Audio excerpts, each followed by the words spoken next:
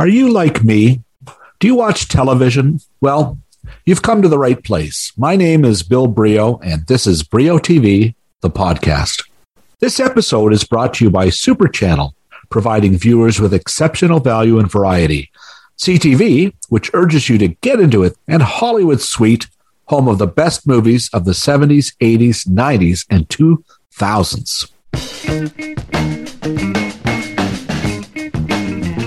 Express yourself. Express yourself. Hello again, all you podcats. It's your TV friend, Billy Brio, back with another cool conversation with one of the key players on the Canadian TV scene. Today, I'm welcoming a fella I've not really spoken with very much before, but trust me, we are all very familiar with his show. The series is Murdoch Mysteries, back for a 15th season on CBC. It's currently in production on its longest season ever, a whopping 24 episodes. The historical whodunit returned on Monday, September 13th, and will skip a week due to the federal election. Then part 2 of the opener airs Monday, September 27th. Part 1 was a doozy, packed with all sorts of intrigue and dastardly developments. If you haven't seen it, turn the sound off for the next minute because I'm about to blab some part 1 spoilers. Okay? Murdoch, played by Yannick Besson, still the most listened to guest on this podcast, is lured to Montreal in search of his son, Harry. Dr. Julia Ogden, played by Helene Joy, by the way, she's the second most listened to podcast episode, she's thrust into duty to perform groundbreaking brain surgery. Constable Crabtree, played by Johnny Harris, is marched into a shotgun wedding. And Inspector Brackenreed is trying to clear the name of his son, who may be a murderer and is on the lam from the law, possibly BC bound. My guest today is none other than Thomas Craig, who has played Brackenreed for the entire 15 seasons and over 200 episodes. Prior to that, the Sheffield, England native was well known for another 200-episode stint as Tommy Harris on Britain's biggest TV export, Coronation Street. He's appeared on several other memorable series on both sides of the Atlantic, including Common as Muck and Dangerfield in the UK, and The Listener, Frankie Drake, and Alias Grace in Canada. He's also a keen football fan, but we're going to stick with TV talk today. So please put your hands together for Mr. Thomas Craig. So first of all, congratulations on the 15th season, Murdoch Mysteries. What an impressive run, and you've been with it since the beginning. So thank you very much, Tom. Thanks for doing this today. No, it's a pleasure. Yeah, I've not done a podcast on Murdoch Mysteries before, so well, I've done a few podcasts about football, English football, and that, but never on Murdoch Mysteries. Well, this is a privilege then for me because it's great to have you here as the first podcast guest.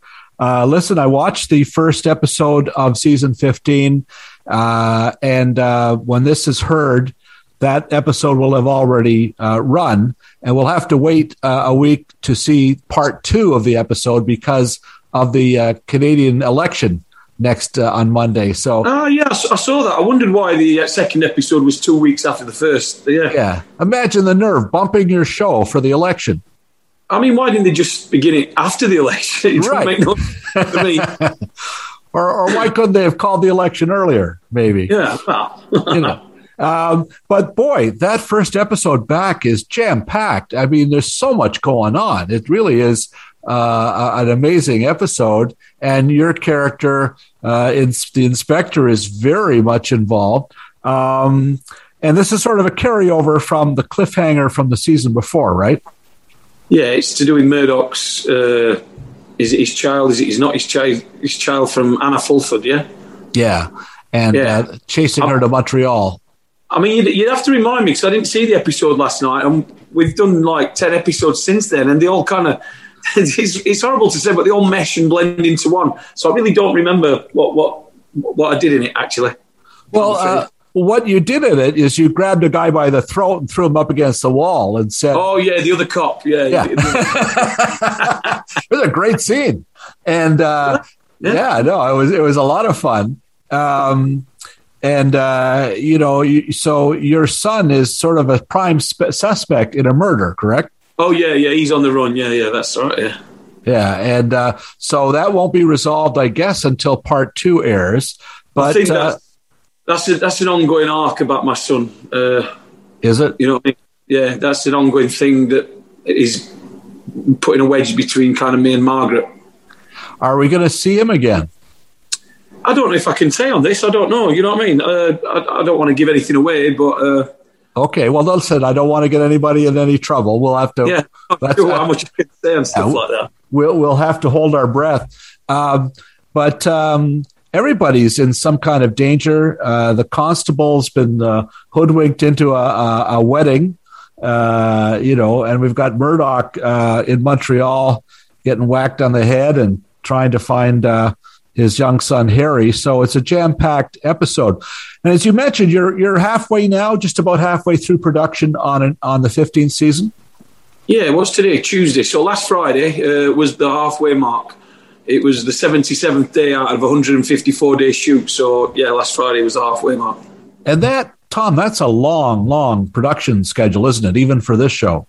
Yeah, I've never been involved in anything this long before. The most we do usually is 18, and we have done a Christmas special on top of that, so 20 episodes, but only 2 or 3 times. This is 24 episodes straight through. And actors don't often get to be involved in a long-running 22, 24-episode shows anymore. A lot of new shows are shot in 6 or 10 episodes, so it really must be a marathon, right? Well, I do remember when I first came to Toronto, and it was 13 at the time, back in the early days. And I remember thinking, wow, that's great, 13. Because in England at the time, we were only doing 6 episodes, Yeah. So I was like, wow, 13. And all the crew said at the time, I remember them saying, if this was a proper American show, we'd be doing 26 episodes. That's the season, innit? It used to be 26. Right. So everything has come round to the English system now. Yeah, everything less. That's sort of the way it is.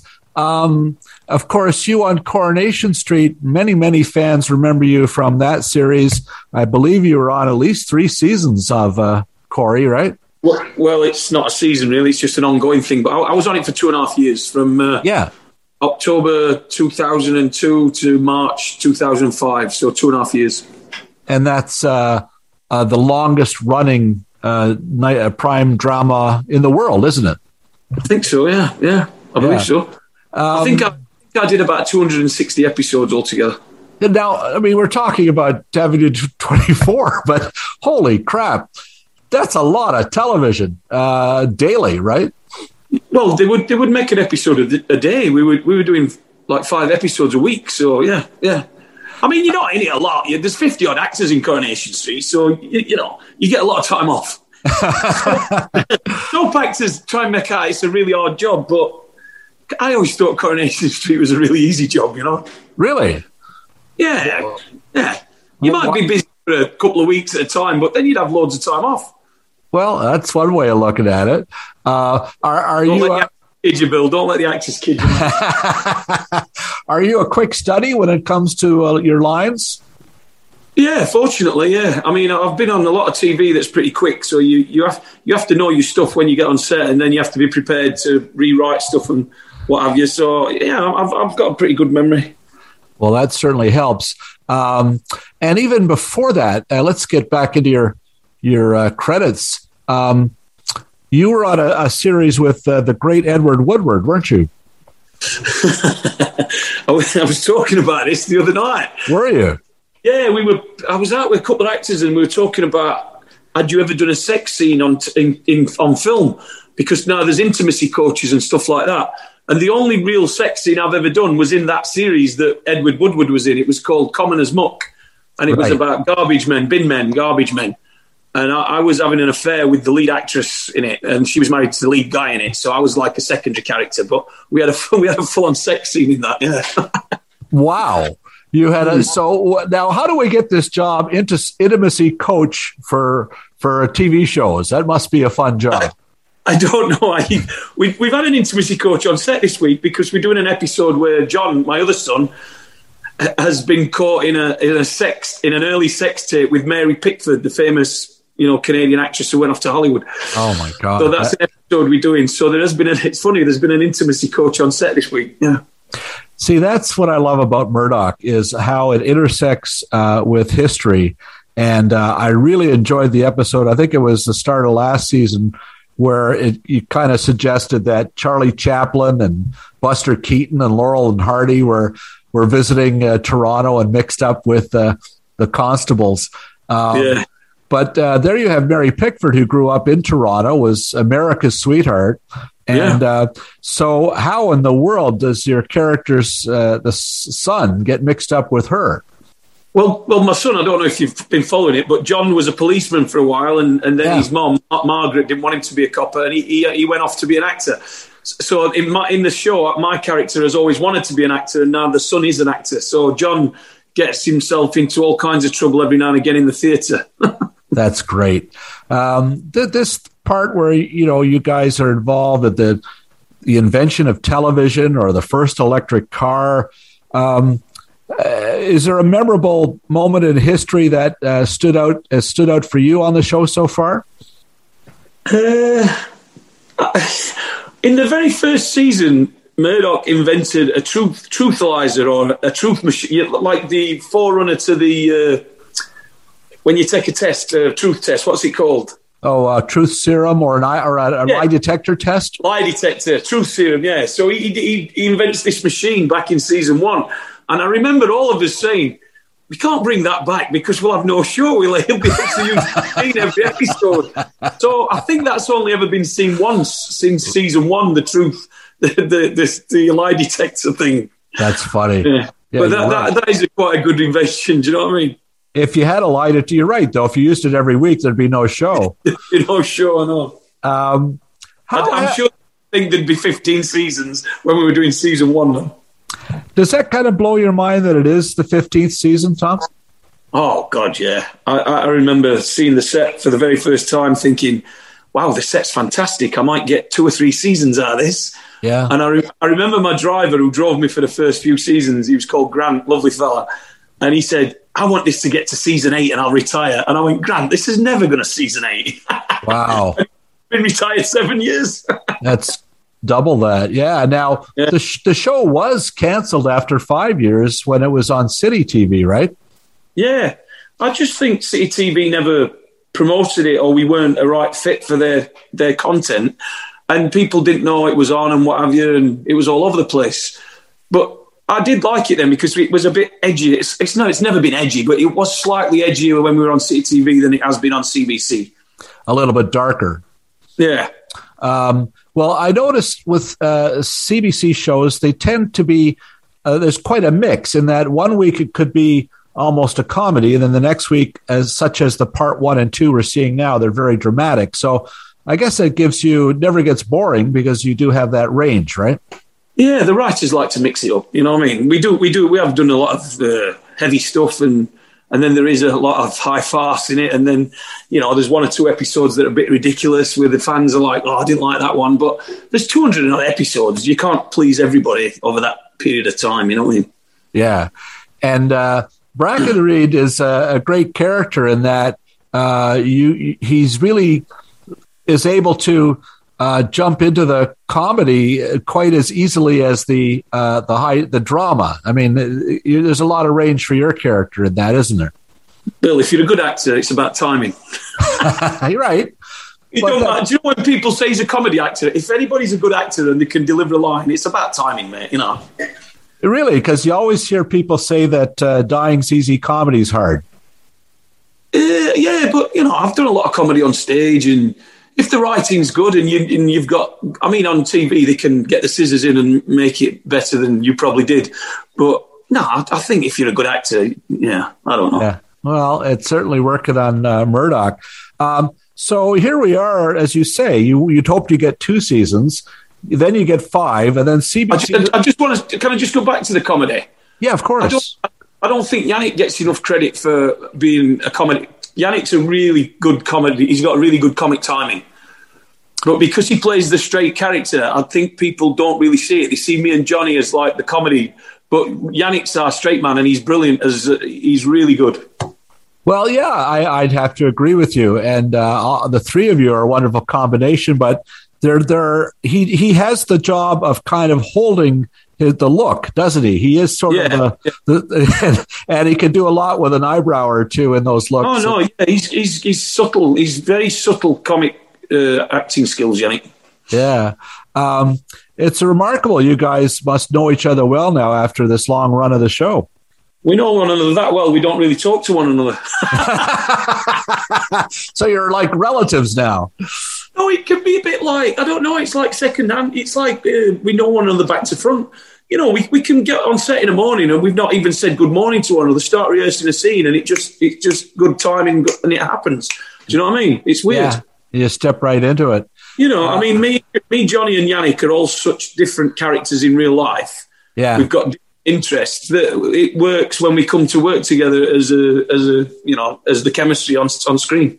Have you managed to bring Johnny or Yannick to a football game? No, I think I took Johnny to a TFC game a few years ago. Johnny's been, but no, Yannick's not into it. No, he's more into riding his bike.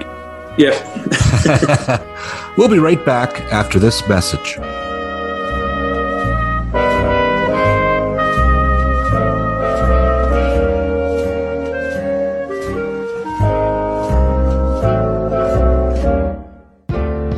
Well, if it isn't my old pal, Emily Gagne. Emily, lovely to see you again. Lovely to see you, Bill. And listen, you are the marketing manager for Hollywood Suite.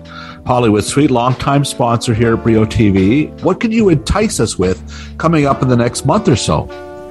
Well, I'm really excited, Bill, about our music and movies stunt. So this is a collection of movies that feature music. This could be a musical, like a movie like a Mamma Mia or something, or it could be a music documentary featuring some of the biggest artists of all time, just people like Coldplay, Paul Simon, The Who, Jimi Hendrix, just a few big names. I've heard of those folks, yes. There's also some music films. So if you're a fan of like the Blues Brothers, the 1981, not Blues Brothers 2000, just to be clear. And Detroit Rock City is a fun one, filmed in Hamilton, actually. So that's a fun fact. And then I really recommend Ladies and Gentlemen, The Fabulous Stains. It is from the 80s. It's like a punk rock film with a young Diane Lane and a young Laura Dern. And I really wanted to put on your radar the premiere of Metric Dreams So Real. It's the broadcast premiere, so this is a big deal for us. But of course, Metric is a good Canadian band, and we're really proud to be premiering that film. My goodness, that's fantastic. So, Hollywood Suite, watch hundreds of movies and TV series on 4 channels and on demand, all from $5 a month. Emily, $5 a month. That's how can you do it? Can't get better than that. Pretty good deal. That's Hollywood Suite. Thanks a lot, Emily. Thank you, Bill.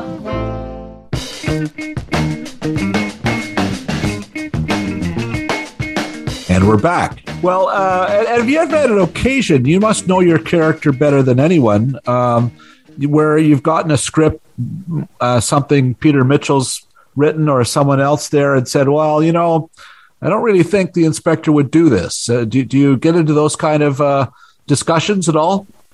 Not so much recently. Early on, I did. I tried to work a backstory on him, and I think at the beginning they said he'd been to university, and I said, can't we make him a military man who's been around the world in the military, and he's ended up in Canada, he's married a Canadian girl, and he's an ex-soldier. So that was my idea, and all that stemmed from that, with mentioning Afghanistan, and he's been in Afghanistan, and he always talks about being in the army. That was all my idea at the beginning. Well, that's interesting. Have you been in situations like that before, where you help craft the character?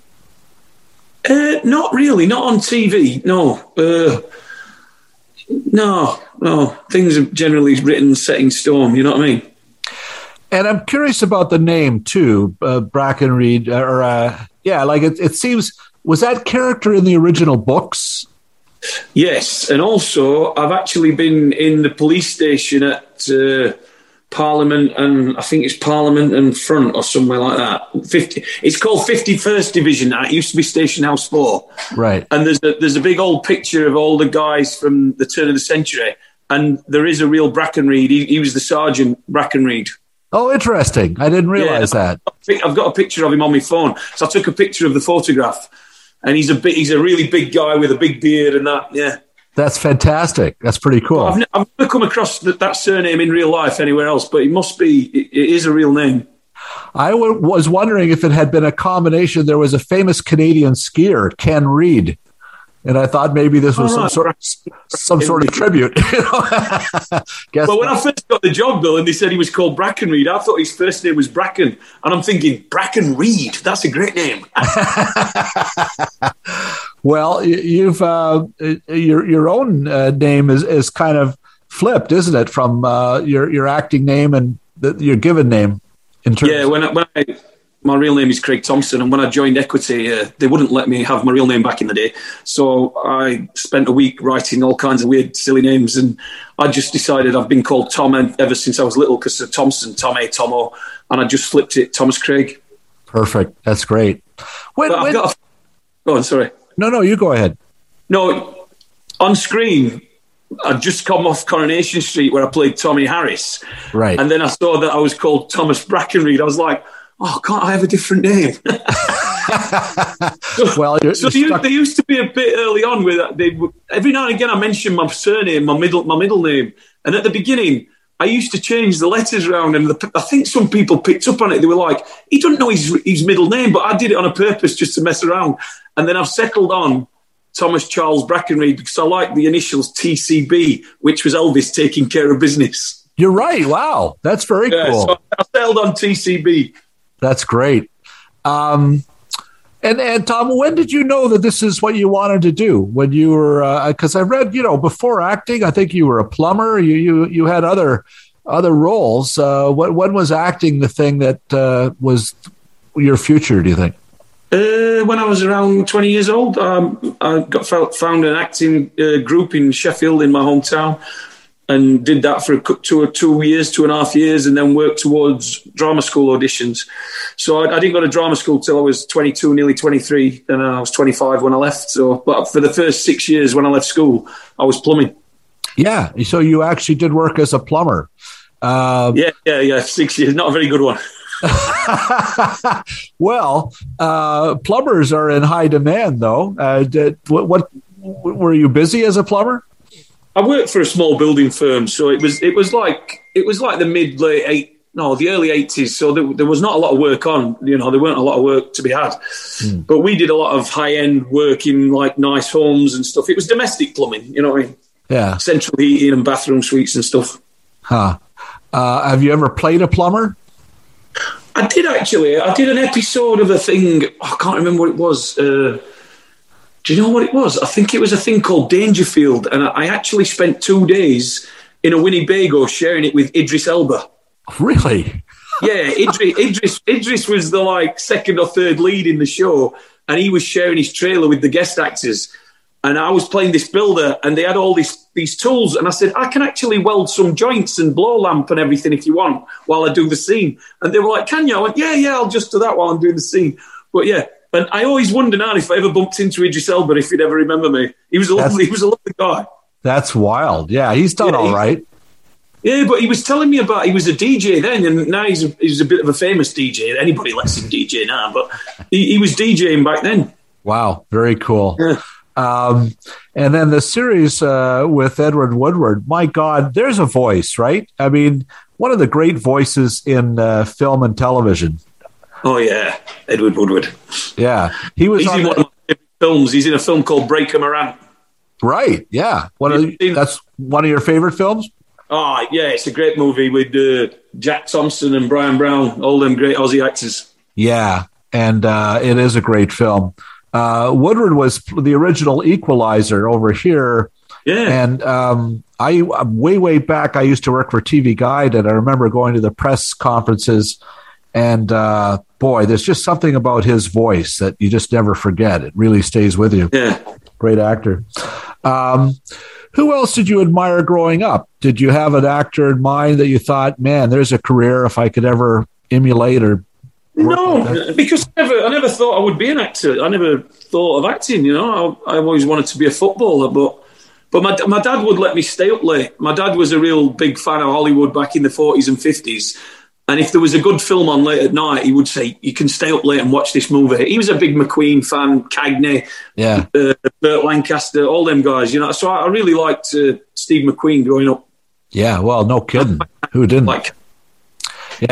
McQueen made a couple of great films with Norman Jewison, the Canadian director. Yeah, Cincinnati Kid. Yeah, Thomas Crown and what was the other? Cincinnati Kid, right, you're right. Cincinnati Kid, great movie, yeah. Yeah, and a lot of good films there. So were you someone who went to the movies a lot? Yeah. I remember my mum and dad took me to see Bullet. Oh wow! Well, there's when I was best ever. About 8 years old, 9 years old. Bullet. I mean, that stayed with me, and also Zulu when I was really young. Wow. Well, Bullet, of course, the great Mustang chase on the streets of San Francisco. Yeah. What a wonderful film. And we don't see Bracken Reed driving a car in Murdoch, although it's probably coming, right? Yeah, it's always Crabtree or Higgins who get to drive the car because they've got one. I think their characters own a car in it, you know? Yeah.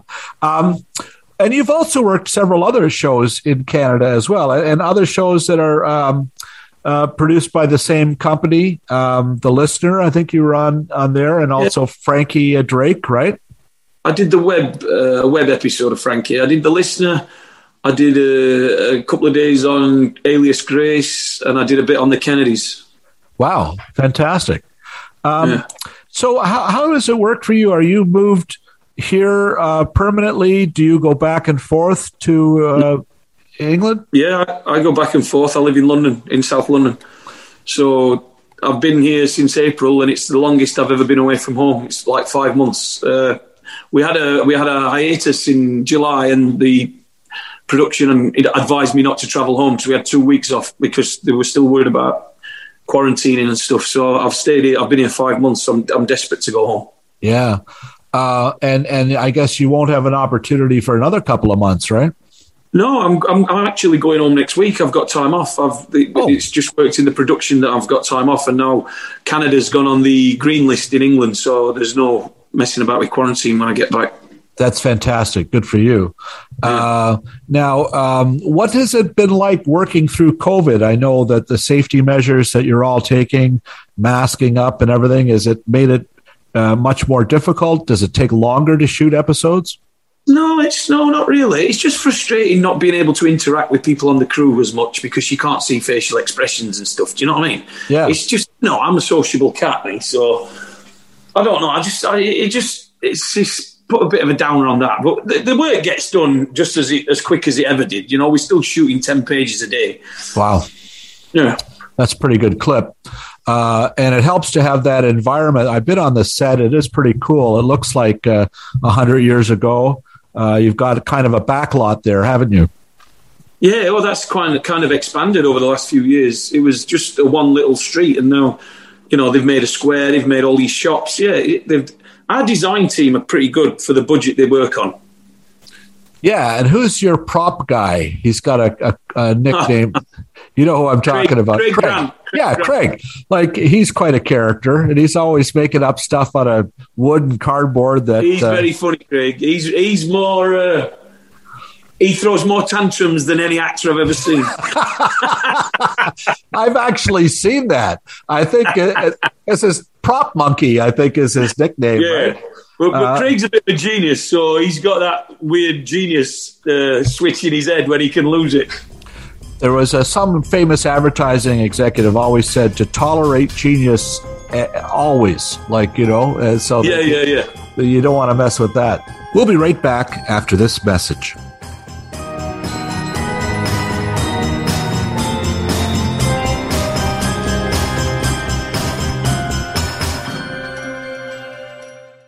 Remember getting those fall preview issues of TV Guide? They'd be packed with photos, all sorts of information about what the next must-see shows might be. Well, September is still special at CTV.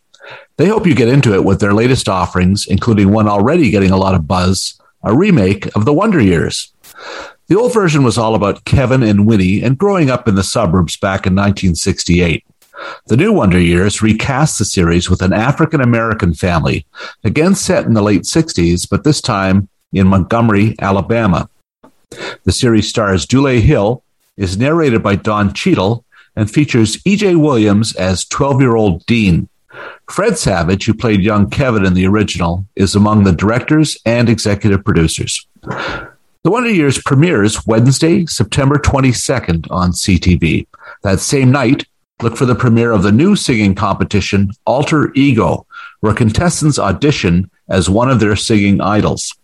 September 22nd also brings new episodes of that wacky competition show, The Masked Singer, as well as the return of one of my favorite comedies, The Conners. And speaking of returning series, the CTV original Jan, starring singer-songwriter Jan Arden, is back for a third season. That same night, look for the return of both Bob Hart's Abishola and a new season of Canada's most-watched series, The Good Doctor. September brings another bingeable season, so get into it on CTV.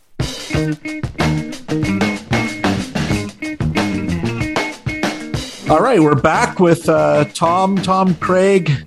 Craig Thompson, the actor you've known and loved for 15 years on Murdoch Mysteries, and 15 seasons. My goodness, what a milestone. That's pretty rare, Tom, in Canadian television. I think that's the longest run of any scripted show. Maybe the Beachcombers years and years ago, but that's right up there. So congratulations. I've heard about the Beachcombers, but apparently that was only half an hour, so. Yeah, right. You guys have the record in terms of numbers of hour. Yeah. I believe that Heartland just pips us. I don't know. I think Heartland start filming before us, but they're a similar season, I think. You're right. Again, you're both been on for 15 years. But Murdoch has the distinction, I think, in the last 10 years, ever since you've been on CBC, the audience is fantastic. You have very loyal viewers, and over 1 million a week watch, and have consistently all those years. So congrats for that. You must hear from your fans.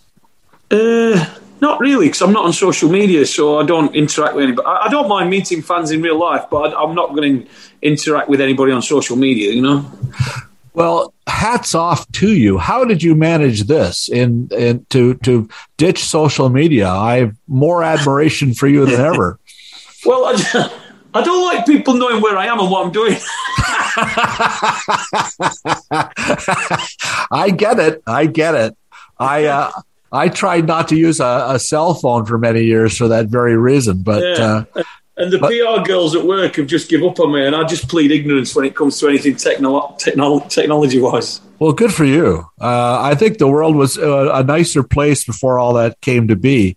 I just remember years ago when I was a young actor, and Alec Guinness did an interview, and he said, "Why would actors want to talk about themselves or be known? Because the less people know about you, the more of the same performance you can give them." Do you know what I mean?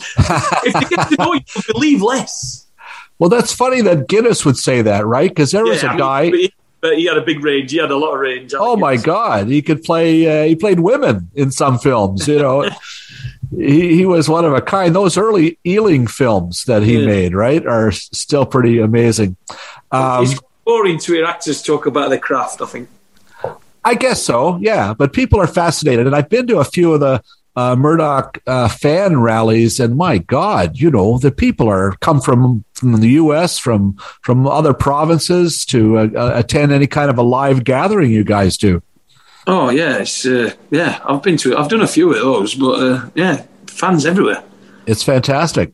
Now, here's what I'm curious about, Tom. Maybe talk a little bit. Do you watch much television? Do you have a favorite TV show that you watch right now?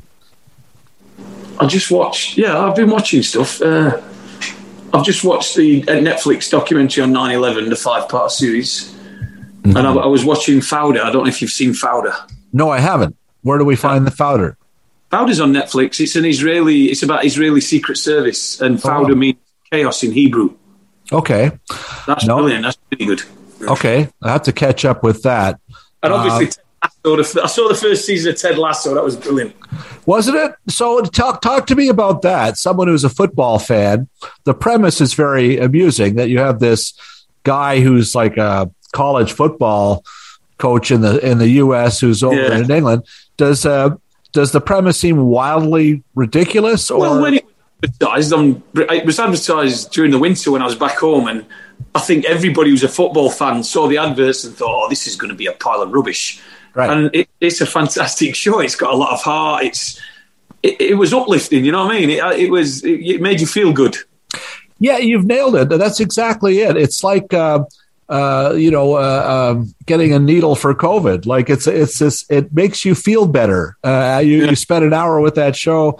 There's something about Sudeikis too, right? He's fantastic. Yeah, pretty good at it. Do you have an all-time favorite TV series? Probably when I was younger, I used to always make sure I was at home for 11 o'clock on a Monday night. I should have been at home anyway, but I was always at home. Hill Street Blues used to run. It was one of the first big American shows that I remember getting into, Hill Street Blues.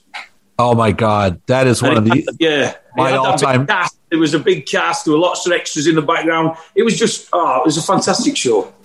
I've had the pleasure of interviewing some of those guys over the years. Oh, really? Yeah. Charles Hayde, who was... Charles Hayde. Yeah.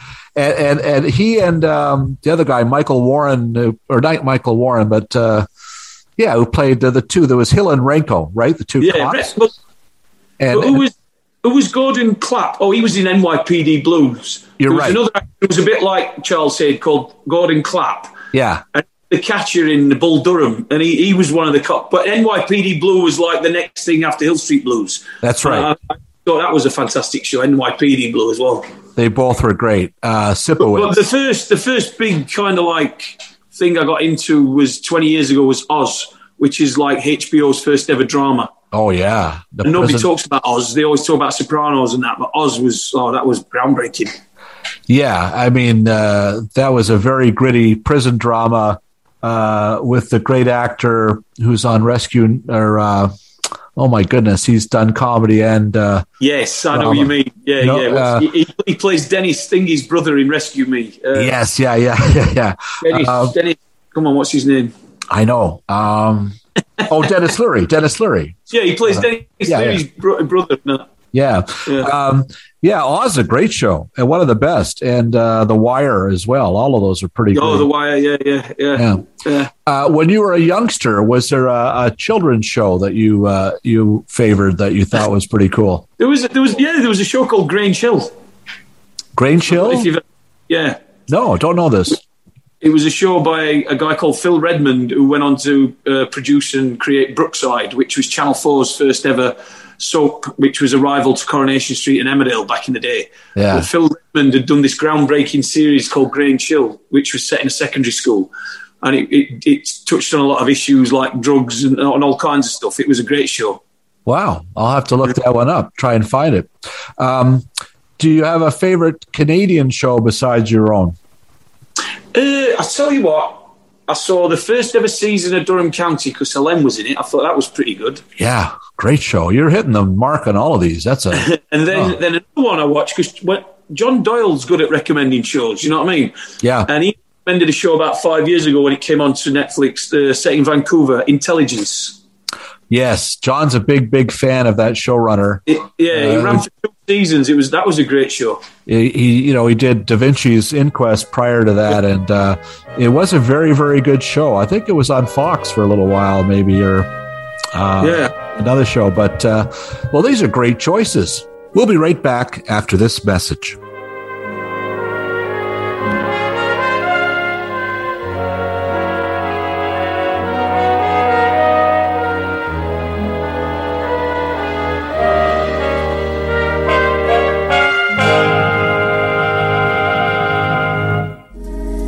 Everybody seems to be going back and rewatching episodes of favorite TV shows. Are you? Oh, absolutely. The binge. It's a very deep and personal thing. Yes, it is. But how about Weeds? It's one of the modern TV favorites, such as Mad Men or The Royals, now exclusively available to stream and binge on Super Channel. Yeah, this is the one with Mary Louise Parker, right? Mary Louise Parker, Martin Donovan, Kevin Nealon from Saturday Night Live, Elizabeth Perkins, many guest stars too, Matthew Modine, Jennifer Jason Leigh. Terrific show. Parker's the one, she plays a housewife who lives in Southern California in a suburb called Agrestic. Agrestic. That sounds like the antidepressant I've had to start taking since you've asked me to join in these podcasts, Bill. No, seriously. Anyway, after her husband dies, she becomes a drug dealer in order to make ends meet. Don't bogart my binge, Bill. No, of course, I remember Weeds. Fantastic reviews right out of the gate and terrific performances from Mary Louise Parker. So now I can watch multiple seasons all on Super Channel? Yes, you can. Now, Weeds is easier to score than ever. All 8 seasons are on Super Channel Fuse or anytime on Super Channel On Demand. And don't forget, you can also watch the entire Super Channel menu through Amazon Prime or via the Apple TV app. Sounds good. Great.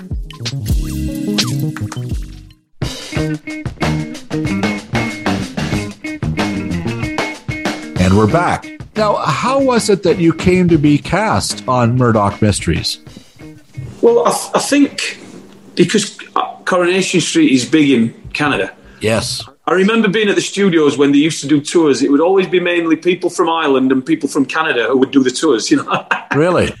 Yeah, and then you knew that some of the cast from Corrie would go on Canadian tours in the winter and do signings and Q&As and stuff. Do you know what I mean? I never got probably wasn't on it long enough, but a few of my mates have done it, like Michael Lavelle, who plays Kevin Webster, Chris Gascoigne, who plays Peter Barlow. They've done it. Mm-hmm. So I knew they had a following here. So I think because I'd only just been killed off, I had quite a high profile in England at the time on TV, and I was just fortunate to be one of the 5-6 guys who was put up for the job, and I got it. Wow.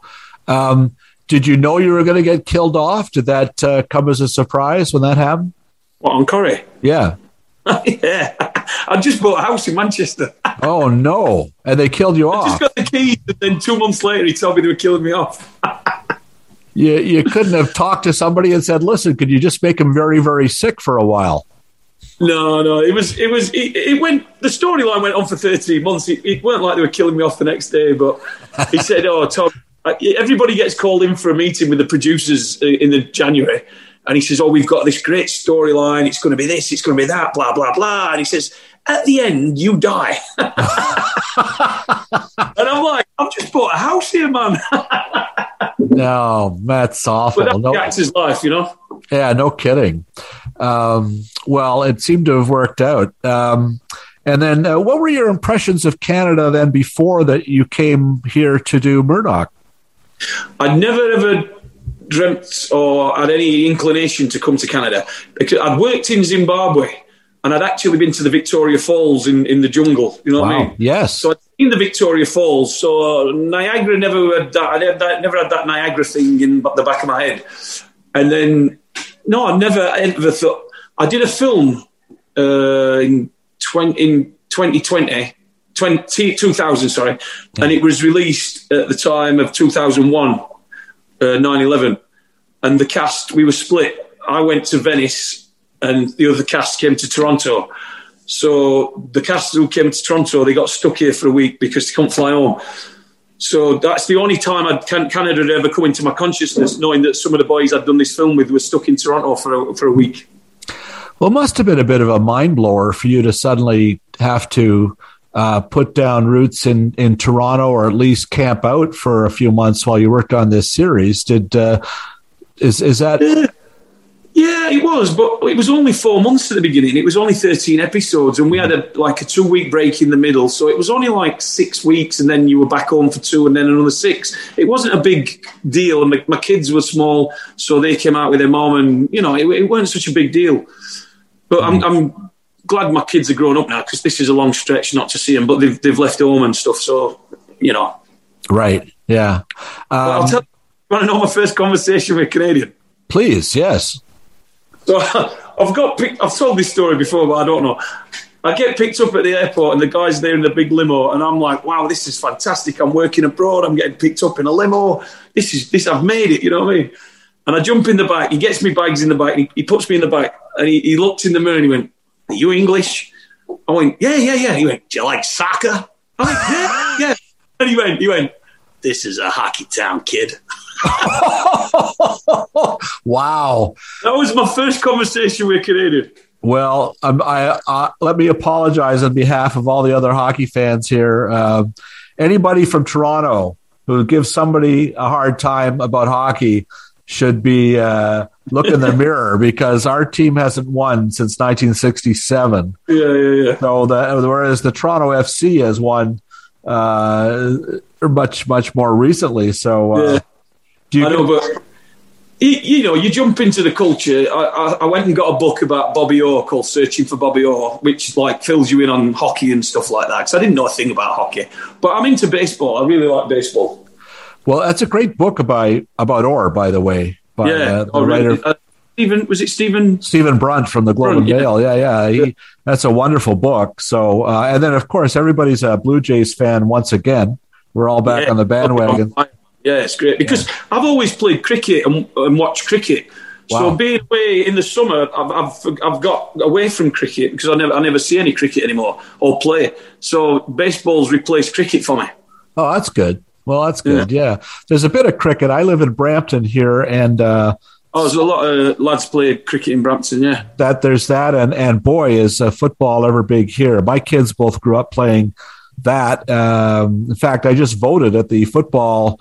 They have a big sports sort of building here where they have indoor soccer as well. It's one of those sports that you just have to be able to afford the shorts and the shoes. Whereas hockey, if your kids are into hockey, it's so expensive to get them started on it, right? It's not just that, is it? It's driving everywhere. You've got to drive everywhere. All the time. Yeah. And then your kid probably falls out of love with it when you just think he's going to make the NHL. Right. I was secretly kind of okay when my son and daughter both displayed no super talent for hockey. It was too expensive. And they had a lot of fun playing soccer locally for sure. Well, listen, Tom, it's been really wonderful getting caught up with you. Murdoch Mysteries is the show. It's entering season 15. And this two-part introduction to the series gets everything off on a very dramatic footing.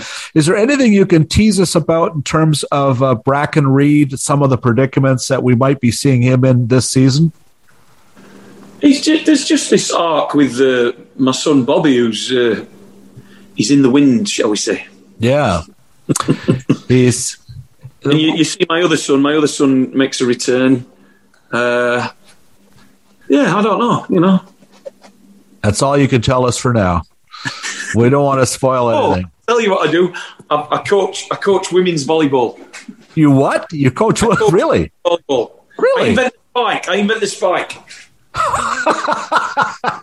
Wow. I actually played beach volleyball down in the East End at the Barmy Beach Club. So the producers, the writers know that. So they've made me the coach of the volleyball, and I invent the spike. That's fantastic. That is hilarious.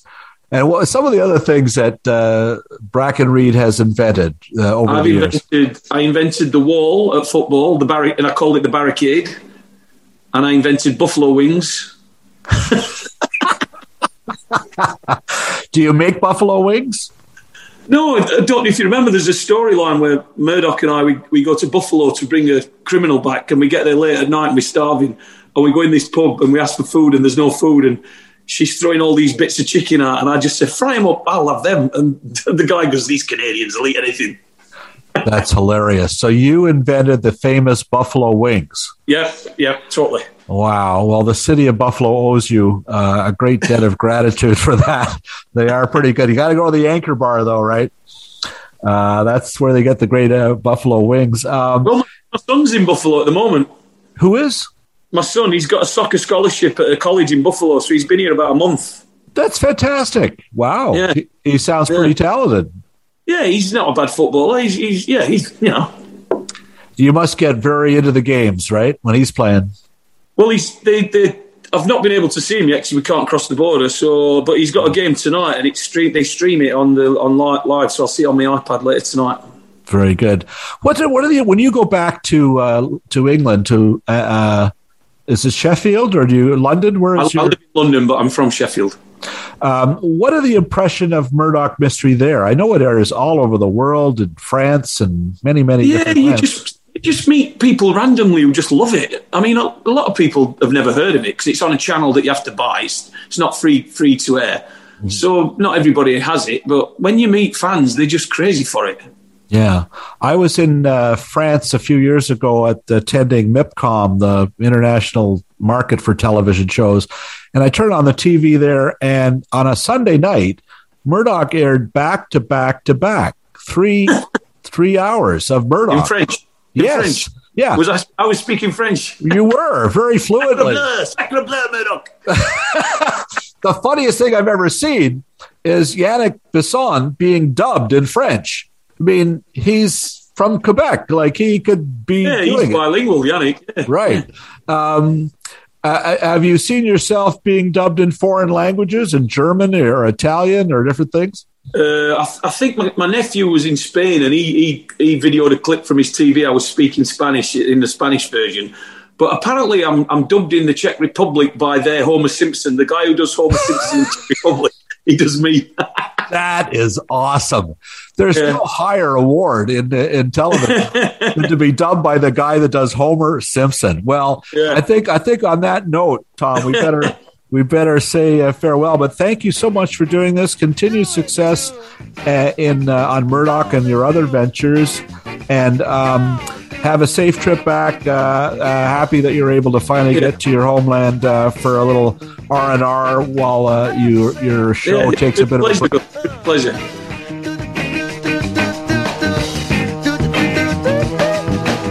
That's it for this episode of Brio TV, the podcast. Please follow and subscribe for all the info on future episodes.